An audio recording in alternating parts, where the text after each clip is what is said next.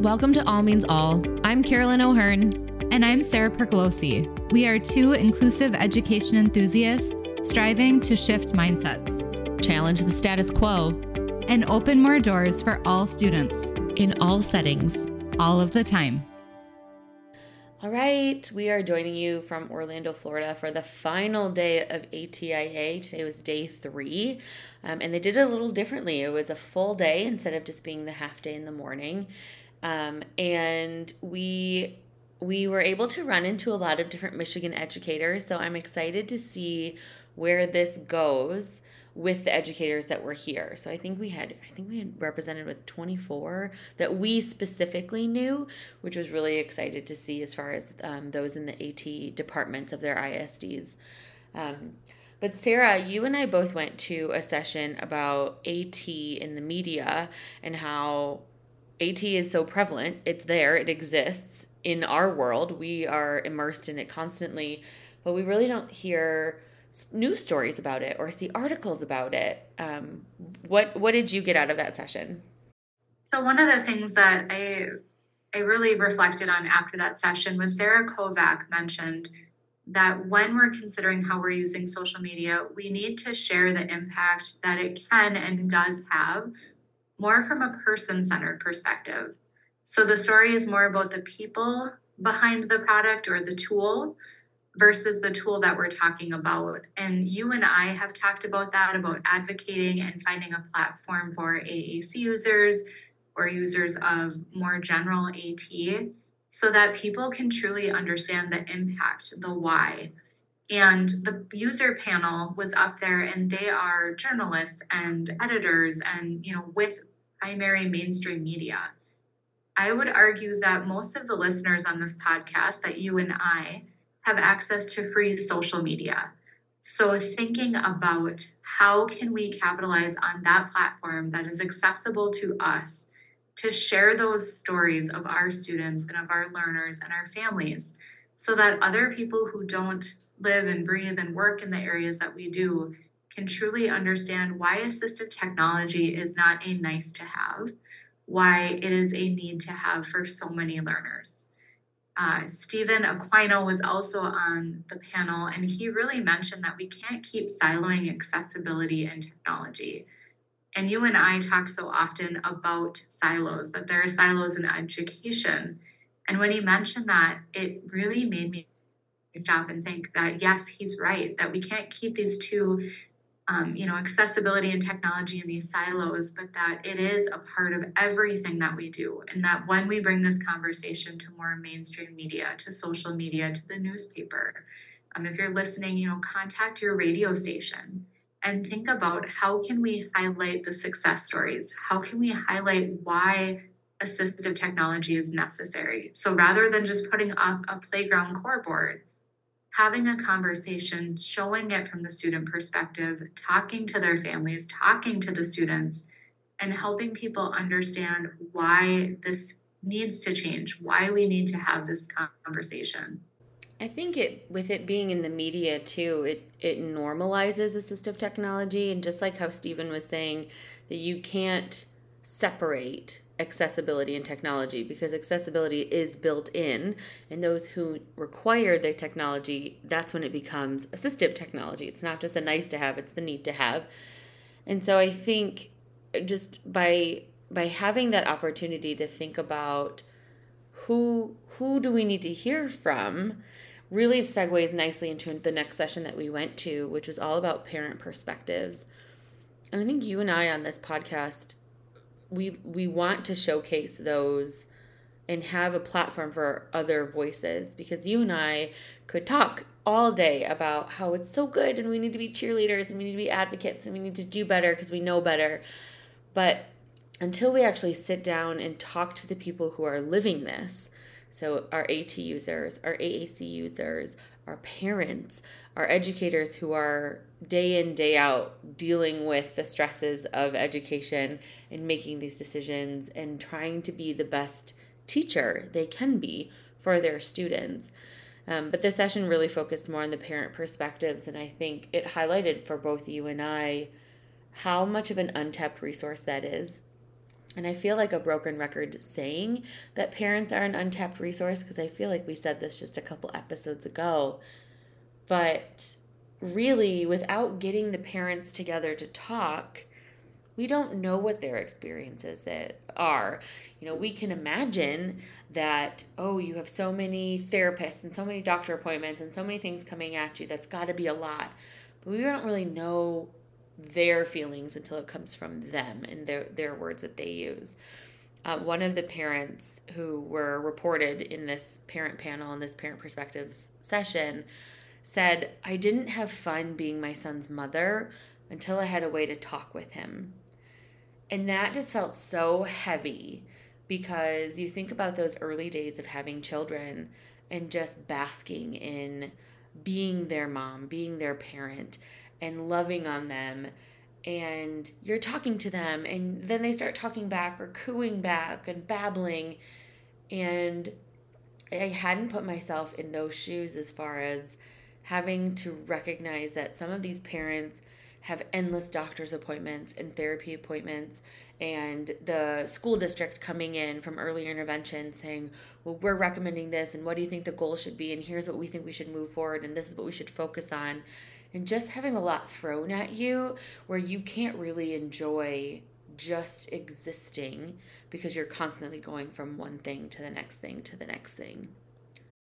Before I came to the project that I'm currently in, I was in early intervention for 12 years. And in the first year and a half, I would walk in with that speech lens in mind, right? I'm here.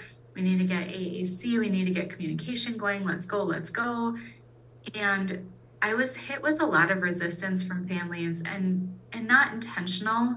But what I learned is that when we walk in as a human being, when we walk in and we meet those families where they're at, and we ask them questions about what is important to them, what feels right, how do they communicate as a family, what are their values, what are their visions and their goals for that student, versus imposing my self-perceived ideas of what is best, we often found tools that met the students' needs, but also really met the family's needs, and met where they were, how they communicated, their culture.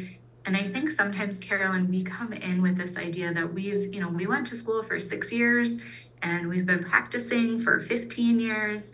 And so we have all this expertise, but it comes down to, at the end of the day, as educators, we will never know students like their families do. And they talked a lot on this user panel about not only thinking about what is the family going through, but also thinking, what is the student going through? What is this learner experiencing? And one of the parents really mentioned that when early interventionists moved from this fix-it model, right, that we need to fix something, to really thinking about, how does this benefit the student? How does this fit into your family? Their quality of life really changed. So moving from that drilling them every day, you need to get them in a stander for X amount of time, and you need to focus on, here are the core vocabulary words we need you to model today, and these routines. When we moved away from that drill model and more to, how are we engaging? How are we communicating? How are we interacting? The difference that quality of life was for both the families, but also those students. I completely agree. And I think we touched on this on our previous episode about moving away from mastery, because mastery is not what we're aiming for. We're aiming for true, authentic, genuine interaction and reasons to communicate, and motivating others to want to communicate rather than forcing them to want to say something or do something. And another parent was saying that they finally realized that we need to take the pressure off of our students, off of our children, to perform using an AAC device once it's introduced, or an AT tool or something. When we're saying, hey, try out this tool, try this, we think it's going to be great, we need to take that pressure off of them to perform.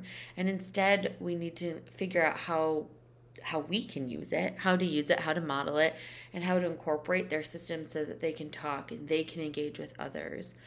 That came from Jamie Show, who's an SLP. She was one of the speakers for this session.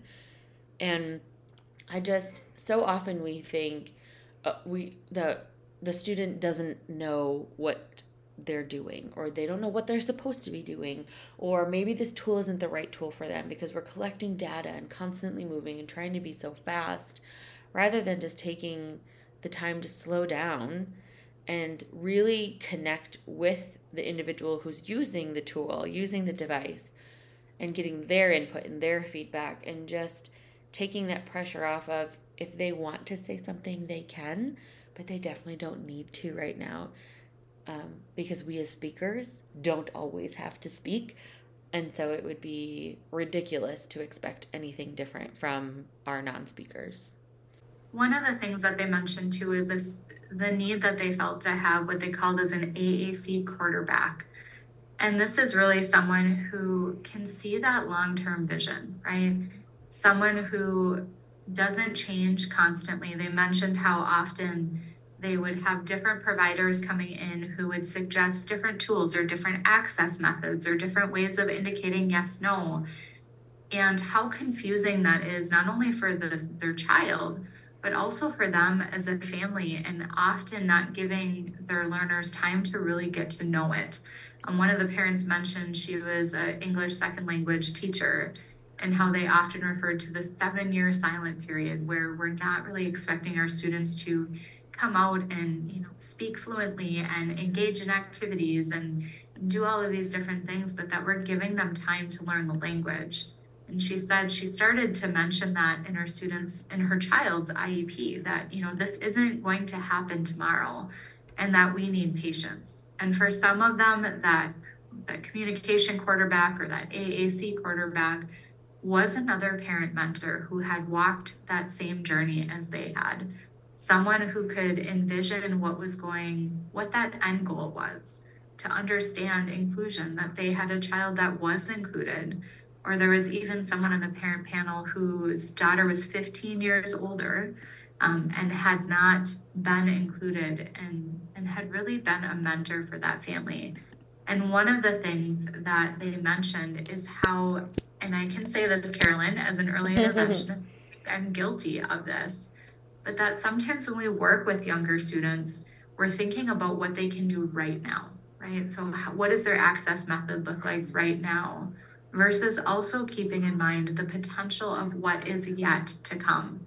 So they challenged us to really think about the long term and to explore those skills early on, so that we can start to build upon them and find more efficient ways for students to access their world later in life.